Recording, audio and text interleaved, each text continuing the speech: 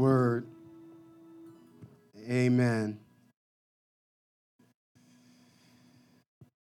In chapter 21, here are the words that I want to read to you.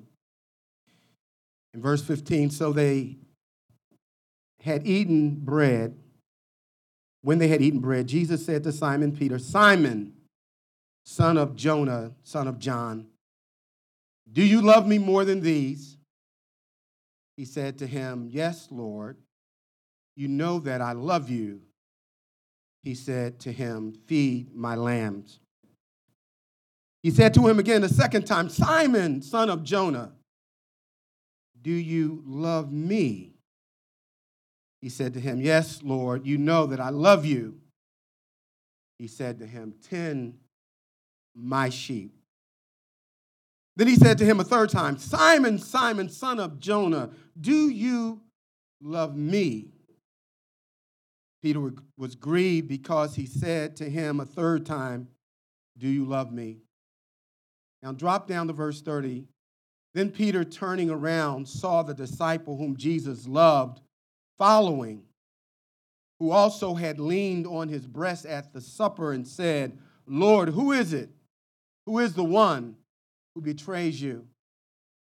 Peter, seeing him, said to Jesus, but Lord, what about this man? Jesus said to him, if I will that he remain till I come, mind your business. What is it to you? You follow me. Let's pray. Father God, we love you. We bless you. We thank you for all that you've already ministered to in our hearts. And God, may we be ever that pliable putty in your hands, for you are the potter and we are the clay. Father, continue to mold us and shape us and conform us, that we will be like Jesus. We pray this in his name. Amen. Amen.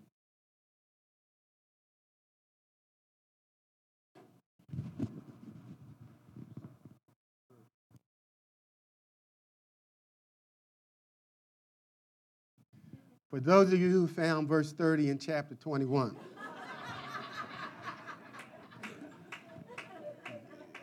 I don't know what Bible you're reading. Amen, amen, amen. But I meant verse 25. When I was growing up, many centuries ago, the surest and quickest way to get real embarrassed was to find yourself in the room with a bunch of grown-ups. If the adults did not notice that you were there, they would start talking. And my lip would start to dropping. Because I was in full listen mode. Once somebody recognized that you were in the room and you were a child, they would say quickly, get out of here. Grown-ups are talking. Mind your own business. Without another word, you knew exactly what to do. You got to step in. Grown-up people's business was off limits to children. What's interesting today is minding other people's business has become a multi-billion-dollar industry. We love keeping up with the latest juicy news about our favorite actors, singers, rappers, athletes, and other Christian celebrities. We have celebrities in the church. I was kind of astounded to discover that the singer Beyonce has 116 million followers on Instagram. And Ariana Grande, thank you. Ariana has 117 million followers. And I heard that Drake had billions of live streams and people following his music around the world. I've watched grown-up men in the barbershop nearly come to blows, arguing about the details of their favorite rappers' lives. Now, the question is, what makes the life of a star and people that we find interesting and we admire so significant and important to us? Why do we want to know what is going on in the lives of other folks? Well, I don't want to get too deep about it. There are articles, there are books written about it. But really, the truth be told, we suffer from the greener grass syndrome. The grass always seems to look greener in somebody else's backyard. But we later discover when you end up in that backyard that it was artificial turf. The talent and the status of others make us think that they are different, and different means more than, bigger than, better than. That's why reality TV shows are so prolific today. And why do I want to know about what's going on in your life? Because somehow your star status makes you, in my mind, significant. And when I talk to others about you, then because I know personal things about you, then others will want to talk to me. And if they want to talk to me, then I'm important. And then I might get liked on my Instagram or my Facebook or my Twitter, and it goes on and on. In John chapter 21, Peter struggled with the greener grass syndrome. The Lord was having a one-on-one. Can you imagine? The resurrected Christ, after you have denied him 3 times, cut somebody's ear off, shanked them, fled and lied and cussed, said, I don't know the man, finds you, personally seeks you out for a one-on-one conference, and you become distracted by the life of another Christian, and you ask the Lord, what about him? What about her? What about him? And so the Lord said, when Peter raised the question in verse 20, verse 21, Jesus said, what is that to you? Why is it your business what I'm doing in the life of another believer for my glory? Mind your business. That's what the Lord is saying. The Lord actually said, Peter, why is this your concern?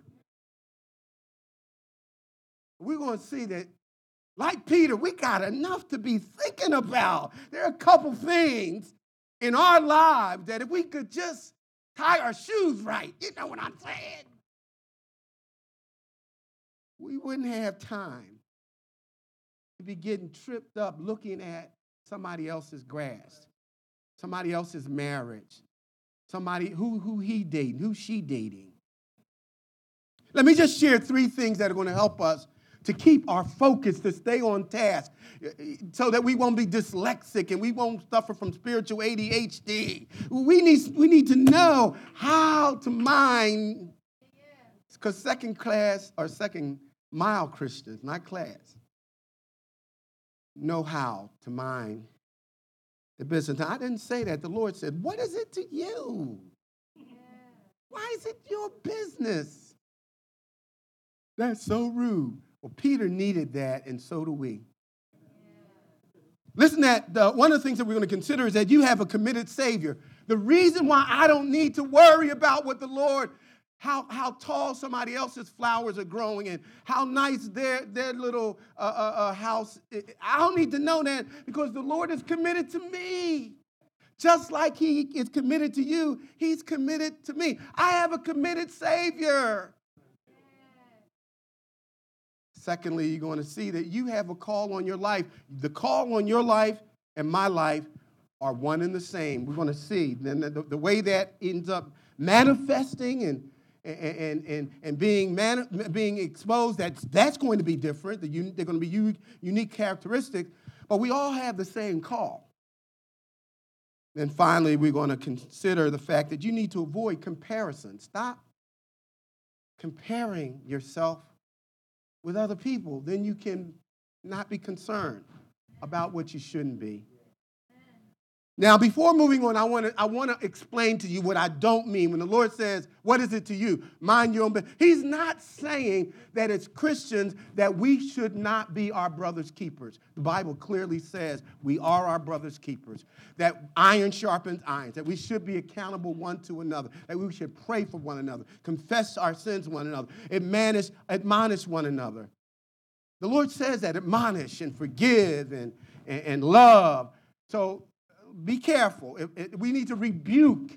If somebody's not walking right, we need to challenge them about that. Go to them in private. And so when the Lord says, mind your business, what is it to you? It doesn't mean that you overlook the need for spiritual accountability.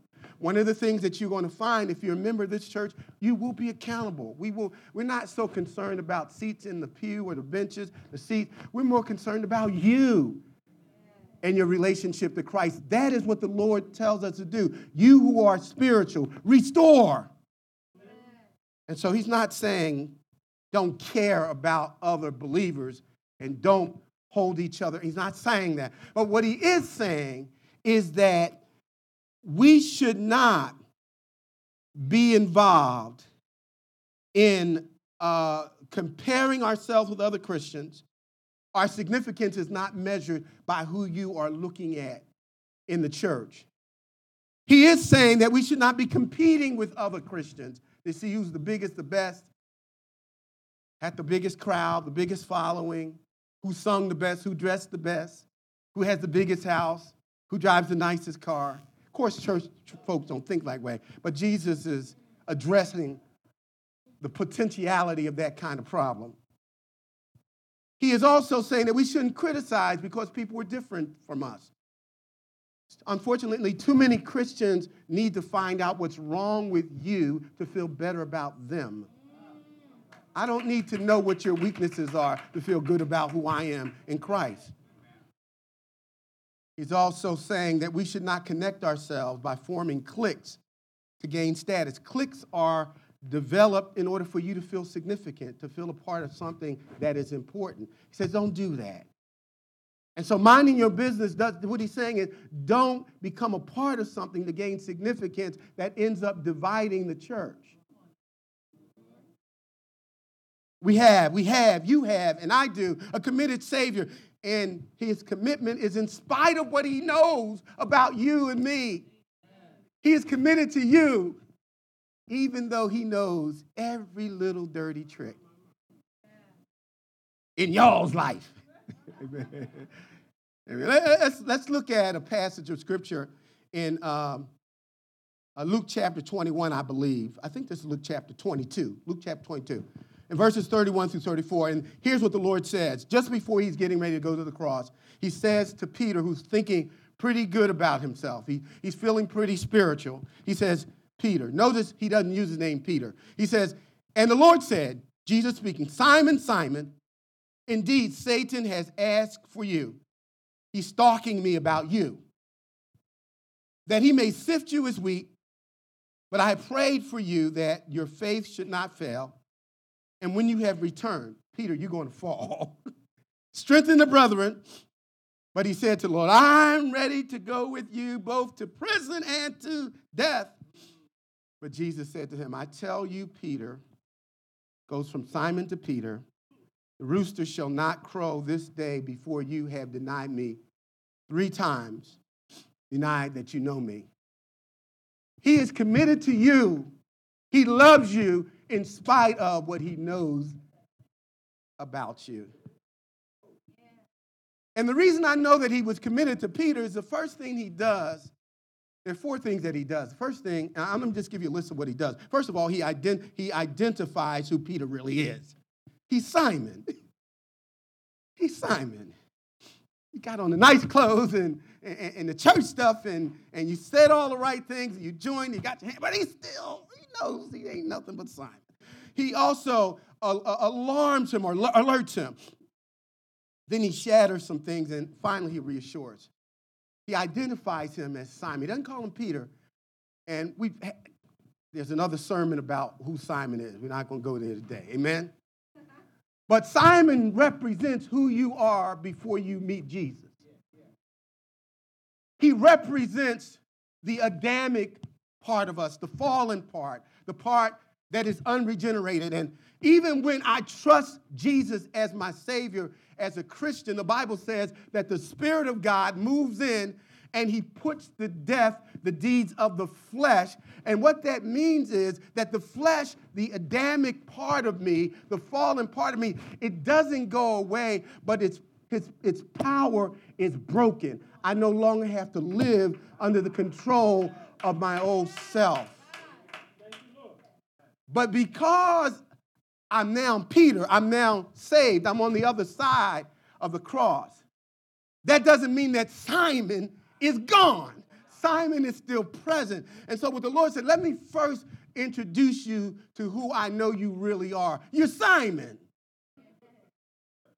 He's saying to Peter, like he's saying to us, the worst that there is to know, every thought that you had that you shouldn't have had, everything you looked at that you shouldn't have looked at, every conversation that you had that you didn't think anybody knew yet, every text message, every image on your phone. I know your passwords. Every secret code, I know them all. I know why you have 5 separate emails. I know it all. Simon, I know you. I don't have to interrogate. You don't have to sit through no questioning and answer. I know who Simon. And so the first thing that the Lord does, he identifies. The fact that he knows who we are and he still loves us, that's commitment. I don't know about you, but I'm trying to cut loose some of the Simon up in me, but I can't even leave Simon if I wanted to, except for the fact when I'm yielded to the Spirit, I don't have to live under Simon's domination. He says, I know you. He identifies who we really are. We don't have to search for significance or value. The fact that the Bible says, when we were yet in our sins, when I was still running from God, Jesus voluntarily came from heaven to earth, and he who knew no sin became sin for me. He took the nails for you and for me. That's why he died. He died for Simon. And so he knows who we are, and yet that does not deter him from his love.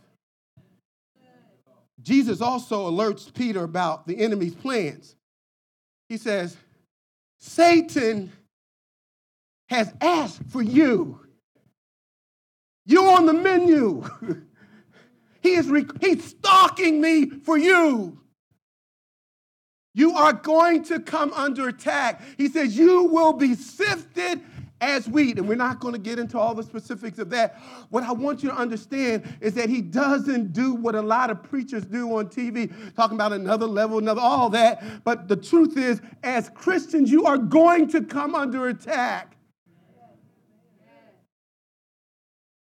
Often what happens, because when we pray for this or that, pray for healing, pray for a financial blessing that we didn't get down at the casino, or we pray for that husband or wife and it doesn't come, then we question if the Lord is really committed to us. Commitment to the Lord means love. Does he really love me? I want you to know that the love of Christ is revealed through the alarm that he gives. You're going to be attacked, so you can plan a strategy for victory. He said, put on the whole armor. You can win. You're going to be attacked. Weapons will be formed against you, but none of them will prosper. You will go through the flood. But you won't be burned. You won't die. You're going to be attacked. That's commitment to let you know beforehand. He tells you the enemy's plans.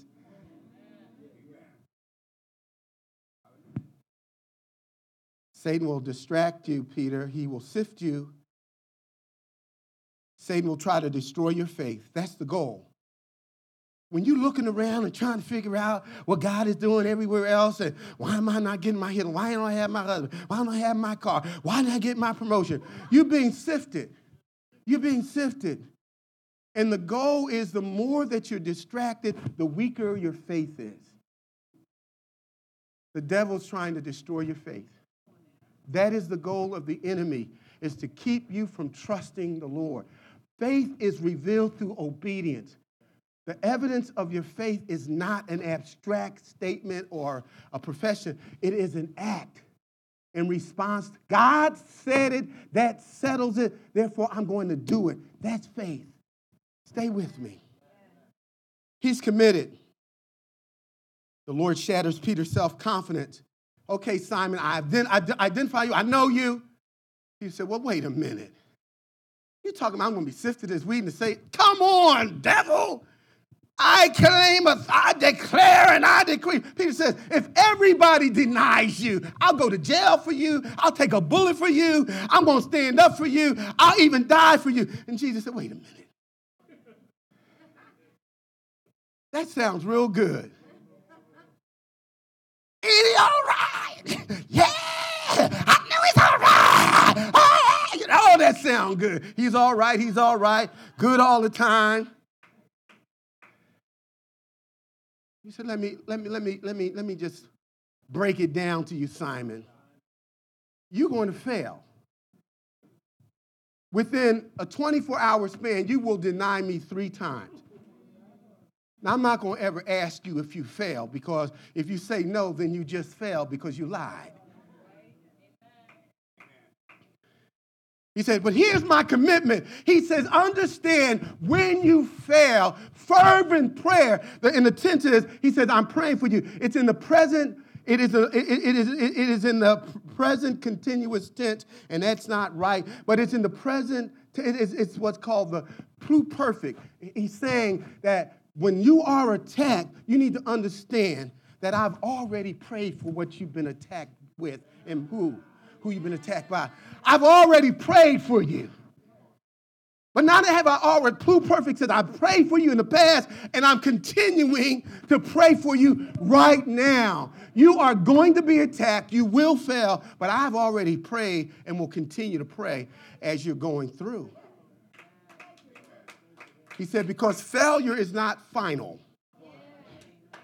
Failure is not final. He says, you will return. You will be restored, and I will use you. That's my commitment. I'm fervently praying for you, and your failure will not be final. Aren't you glad that he's a God of second and third and fourth chances?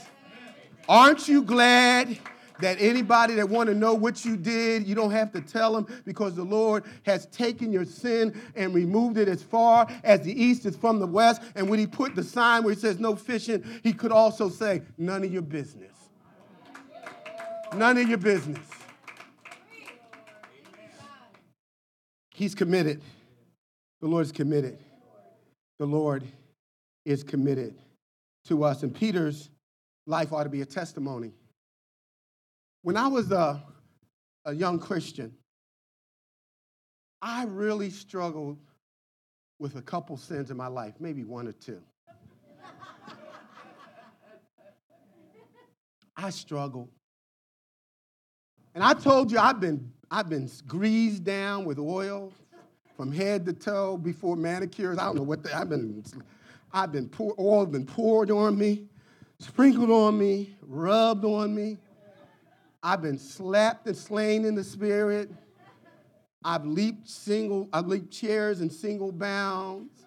I've run around the church. I've lied prostrate before the Lord for hours. I've been prophesied over in the King James only version of the Bible, and left that church and did the same thing that I told the Lord I wasn't going to do. That's my experience as a young Christian. I questioned my salvation. I felt like I need to speak in tongues or something, because maybe that'll help me. That didn't help me either. I still struggled with Simon. I remember one night Simon got the best of me. And it wasn't the devil who made me do it. It was the Simon in me.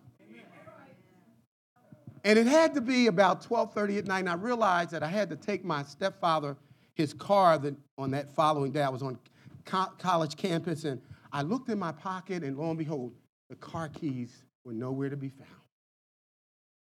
Went back to where I shouldn't have been in the first place. The keys weren't there either.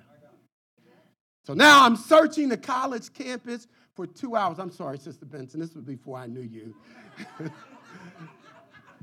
And I am determined that I'm not going to pray because I'm so sick and tired of being sick and tired of telling God what I wasn't going to do.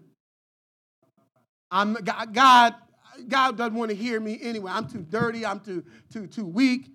And so I wouldn't pray.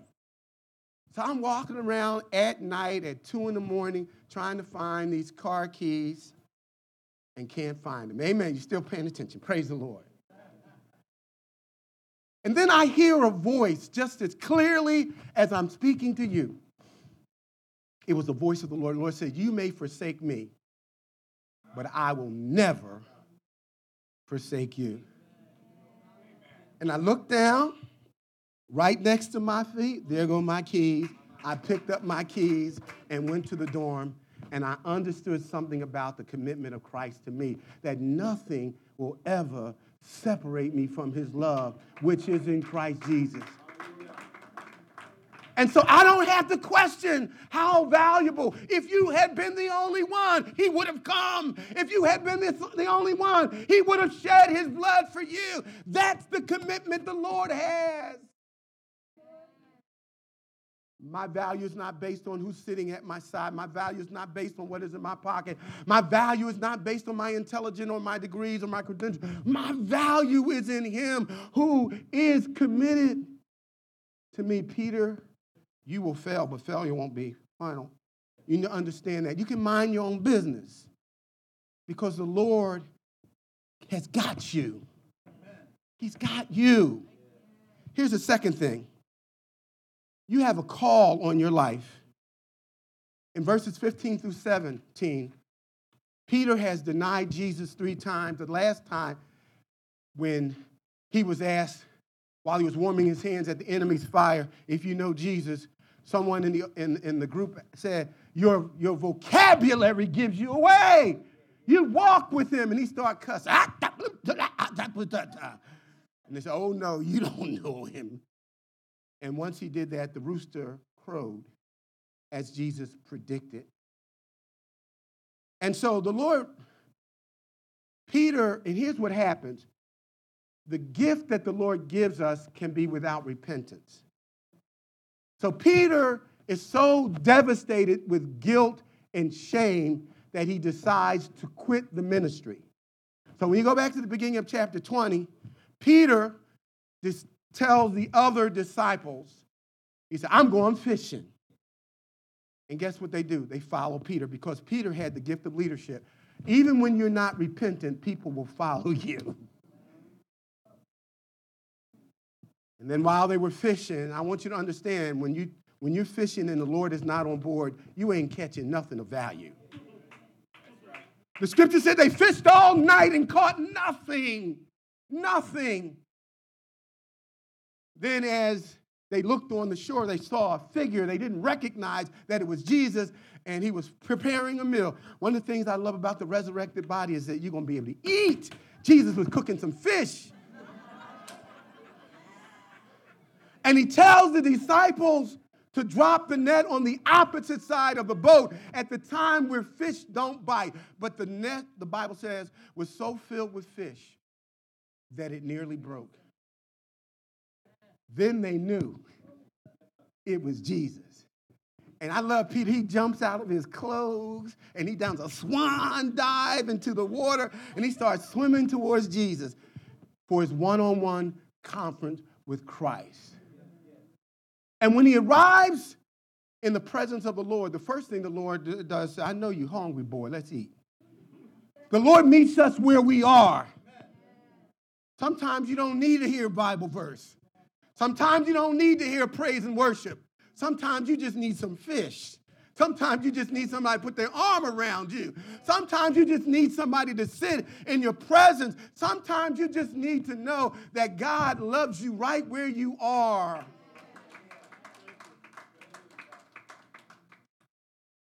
And then the Lord gives Peter one of the most unusual one-on-one interviews ever recorded in the Bible. This is not the kind of job interview that you ever want to have to go to. He asked Peter 3 questions. You don't get these kind of questions. His first thing he says, do you love me? You're going to be working for me, but the first question is, not are you loyal to me? Do you have the right? No, he said, do you love me? The question about do you love me has to do with motivation. We're going to check that out a little bit.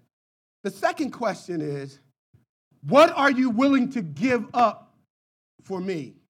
That's sacrifice. That's sacrifice. Watch the order. Until you love the Lord, you ain't sacrificing nothing.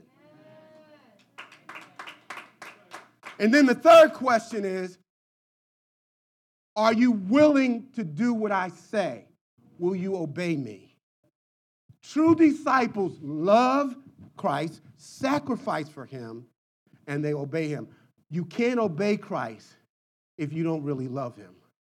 And you won't sacrifice for him unless you. So the sequential order, it starts with love that will lead to be evidence through sacrifice, and sacrifice, which is demonstrated through obedience. Now watch this.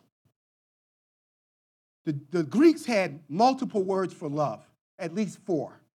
We have one, and we use it all the time. I love my dog. I love my job. And yes, I love my wife and my family. What do you mean? Do you love your dog the way you love your family? Do you love your job? So we use the same. What the Greeks had 4 words. One was storge, which means the love that we have for our biological family. It's a because of love. Because you're my blood relative, I love you. Then there's the eros love. It's still a because of love. Because you fine. I'm boy, you girl. We connect. I love you. Don't gain no weight, no. Well, I love you, baby. So it's an eros love. But when Christ raises the question to Peter, he uses the highest form of love. Do you agape me? Do you love me unconditionally? Sacrificially, in spite of? Do you fully and completely love me more than these? He asked the question, do you love me more than these? What is your motivation? Why do you read your Bible? Why do you come to church? Why do you call yourself? Do you do this because you love me? Do you love me more than these? The more than these includes the miracle. He just told them to drop the net in the lake, and he got. Do you love me because of the fish and the chips? Do you love me because you're healthy and the doctor gave you a clean bill of health? Do you love me because you got healed even after the doctor diagnosed you with an incurable disease? Do you love me because of this?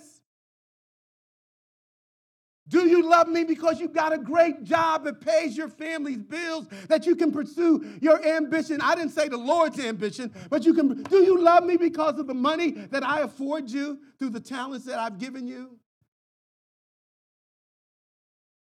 Do you love me because of your marriage? You got a wonderful marriage. I thank God he ain't my husband. I love the Lord because look what he gave me. You got a great wife. You got a great husband. Do you love him because of what he does? Do you love him because of the attention that you get through the gifts that he gave you? Some people love the ministry more than they love God. And so the question is, do you love him because he's Jesus, or do you love him because of the things that Jesus does? Do you really love me? Do you really love me? What is your first love? Where is the Lord in your scale from 1 to 10? Is he 5? Is he a 2? Is he a 1? We always, oh, how I love Jesus. Oh, how I love Jesus because he first loved me. Do you really agape him? Is he really at the top of your list? 3 times, 2 times he says, do you agape me? Feed my sheep, tend to my lambs, teach them and feed them. Do my work. But the work can't occur until worship starts. Love precedes labor. You can't really labor for the Lord until you love him. But each time Peter answers the Lord, he uses another Greek word. The Lord said, do you agape me? He says, yes, Lord, I phileo you. 3 times. I'm into you. I've got strong feelings for you. I like you, Jesus. We can date. We can hang out, and I enjoy being around you. But he never says, I agape you. And when the Lord asked him the 3rd time, he doesn't use the word agape. He says, do you really phileo me? Do you really see me as a friend, as a buddy, as a tag along, as somebody you could take or leave? Here's the good news is that this was between Peter and the Lord. And so Peter was flat out honest. He said, Lord, the truth is that my love for you is really shallow. It's conditioned on these things. Because as long as Peter wasn't in danger, as long as he didn't have to make a declaration, as long as he could use a switchblade, as long as he could operate in Simon's strength, yeah, I love that kind of Jesus. And then the Lord, here's the amazing thing. The Lord said, even when Peter was saying, I don't love you 100%, I'm not full in. Jesus says, feed my sheep, tend to my lambs. I want you to understand that the Lord ain't fooled by our external veneer. He sees the genuineness or the counterfeit of our love. He sees if it's full or if it's incomplete. Guess what? All of us should be growing in our love for the Lord. None of us are full in. That's the truth. Come on, let's be honest. Now, and as you study the life of Peter, by the time he comes, he's full in. He's full in. But that's not where he was when Jesus gave him the interview about whether or not he should get his ministry back.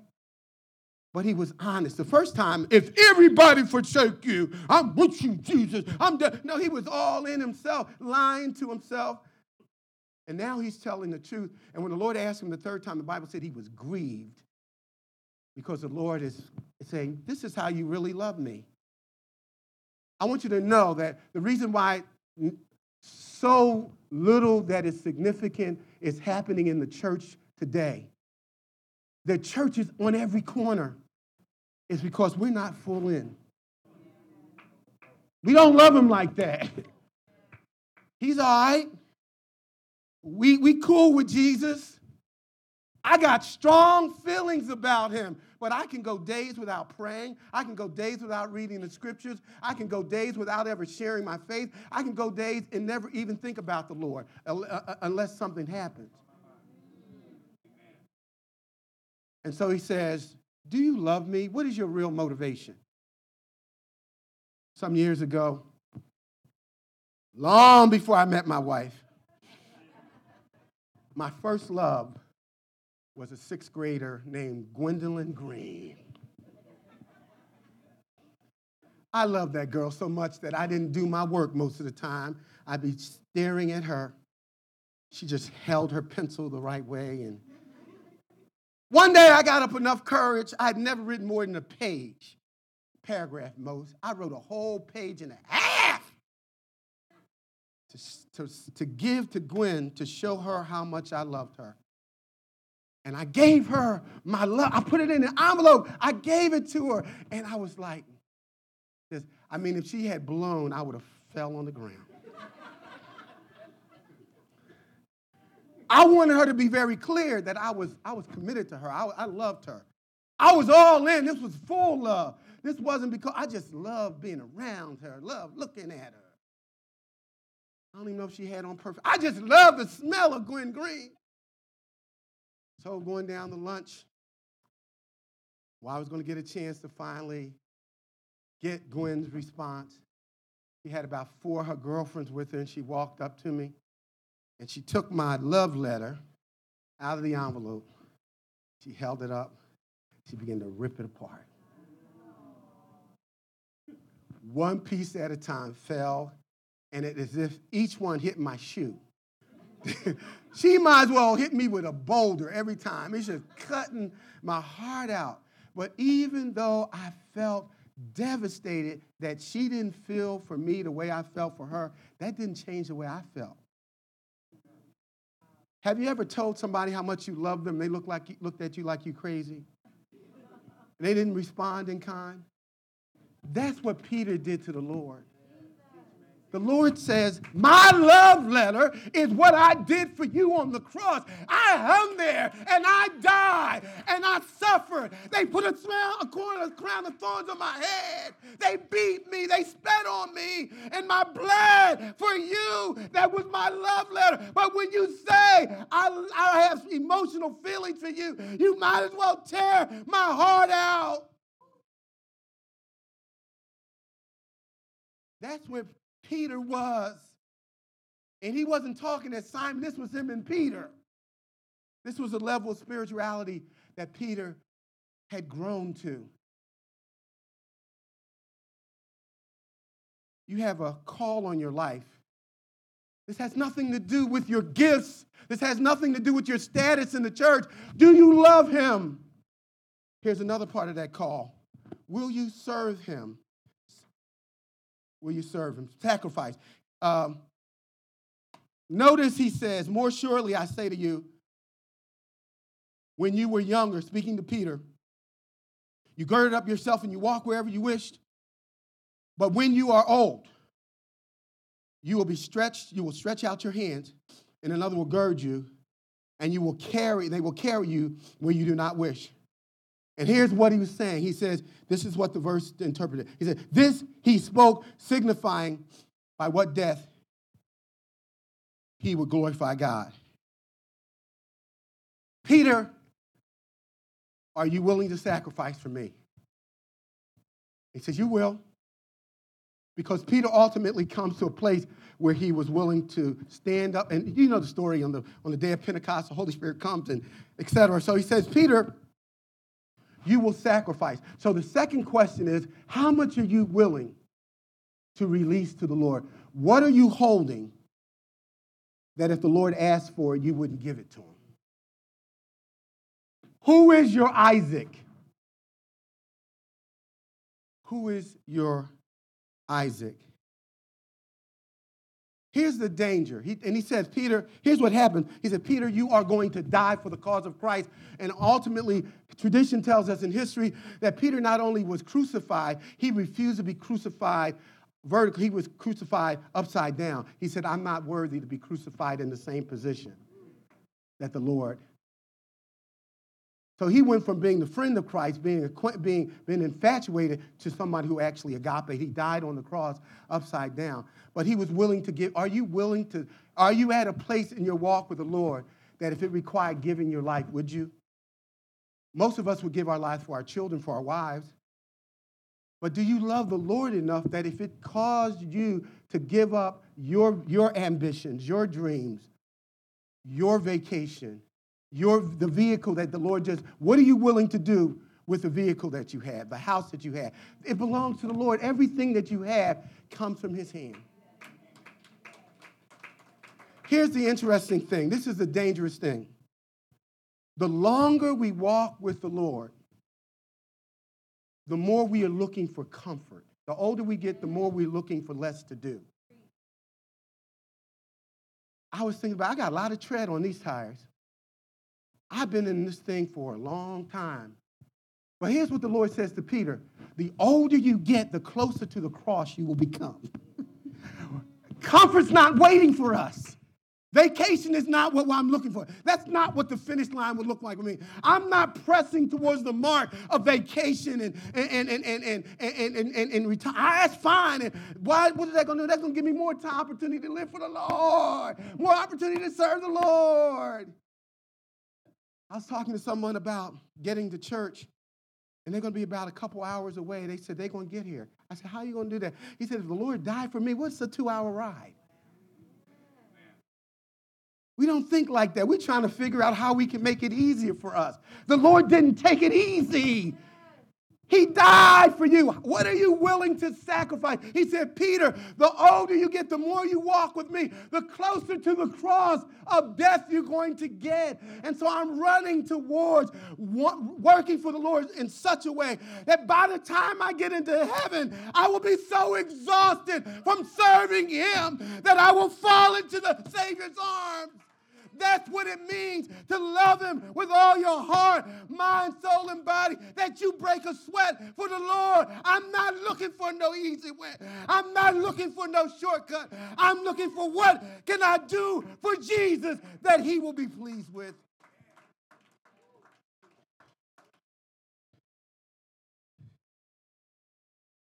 He says, will you follow me? Are you willing to obey? Are you willing to obey? That's what he asked. And then I believe after Jesus said, are you willing to do whatever I tell you? May not make sense. May not be what you want. But will you follow me? And I believe after Jesus asked that question, he took a few steps. In verse 19, you see that will follow me? And Peter may have started to walk after Jesus, but look at verse 20. Then Peter, turning around, saw the disciple who Jesus loved. And so instead of following Jesus, he turns around to look at another disciple. He starts comparing himself with another disciple. Let me show you how I discovered that. We're done. Are you still with me? He turns around, and he saw a disciple that he says, who Jesus loved. Jesus had just told him, when you return, I'll restore. But notice the emphasis. Jesus loved. He sat in the bosom. He had his head in the bosom of Christ. He's the one who asked Jesus about the question. John was the disciple that was at the cross. John was the one who Jesus gave his mother's care to. And so what happens when we compare ourselves with other Christians, we emphasize all their strength. He's the one that Jesus loved. He's the one that was in Jesus' bosom. He's the one who told him about, And so he's focusing on John. He can sing, I can't. He has all kinds of gifts. She has all kinds of gifts. But I know Jesus can't love me like he loves me because I don't get to do what they do. He turned around rather than follow Christ. He saw another disciple, compared himself. What about him, Lord? Focusing on others requires that you turn away from following Christ. So when you're looking at me to compare yourself to me, you're not looking at Jesus. Focusing on others distorts your thinking. You start thinking about all of the positives, as I've already shared. Focusing on others causes you to compete. This is why in the church, we're listening to who gets the loudest applause. Who has the biggest following? Whose class is the largest? That's what that don't happen here, of course, in church. But when you compare yourself to others, you're going to be competing with Christians. What choir sounded the best? Did you see their robes? Oh, my goodness. And the way they were stepping, and they were all in sync. The 1,000 women for Jesus in purple and gray. Did you see the deacons in their white? Did you see all of them were wearing gold teeth the same day? Did you see how they all jumped in sequence, a high five? And did you see them march in the church, and nobody was out of step? Oh, my, but the other choir, man, they sound terrible.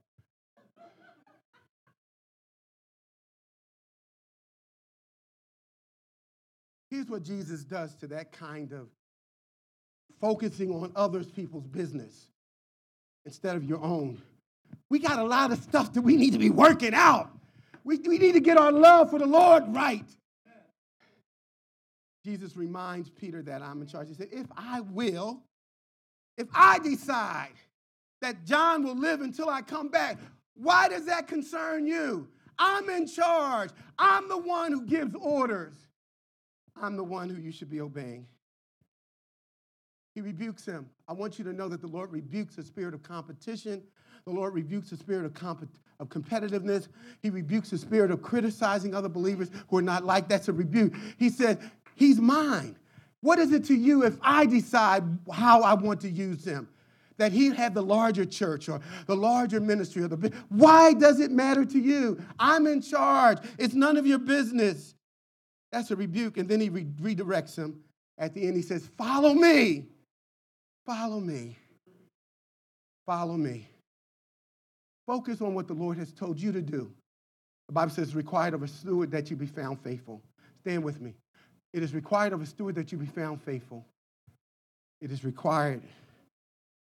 He says, you follow me. It's personal. Say it's personal. I lived at 2307 North 32nd Street in Philadelphia. I'm the oldest of 9. My mother raised 3 of my cousins, so there were 12 of us. We didn't all live in the house at the same time. My mom decided to have more babies after I got older. Thank you, Jesus. But when she would leave the house, she would say, clean this house. She didn't play. My mom was crazy. Parents were crazy back then. You didn't mess with them. There was no such thing as child abuse. And so she would never tell us when she was coming back. She just said, and we all knew our assignments. And she had a way of just popping up when you least expected it. And she expected the house to be clean.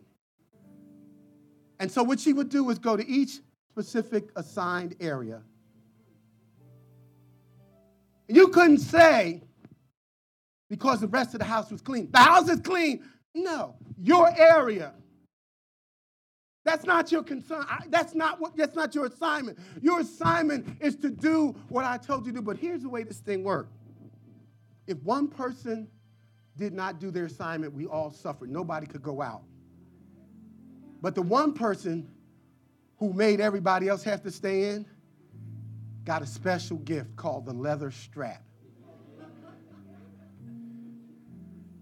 And my mother didn't have discipline with it because she just swung it like a whip. And whatever she hit. But the point was this. I could not expect for her to overlook my assignment because of what someone else had done. I would get credit, but what happens is when some person in the church is so busy looking at somebody else's part of the yard instead of doing theirs, the whole church suffers. But on a personal level, you do not grow. You do not become what the Lord has determined for you to be. And so I want to say very politely to you, as the Lord was not as polite to Peter, mind your business. What has the Lord called you to do? That's your business. Get about the Lord's business. Somebody say amen. Amen.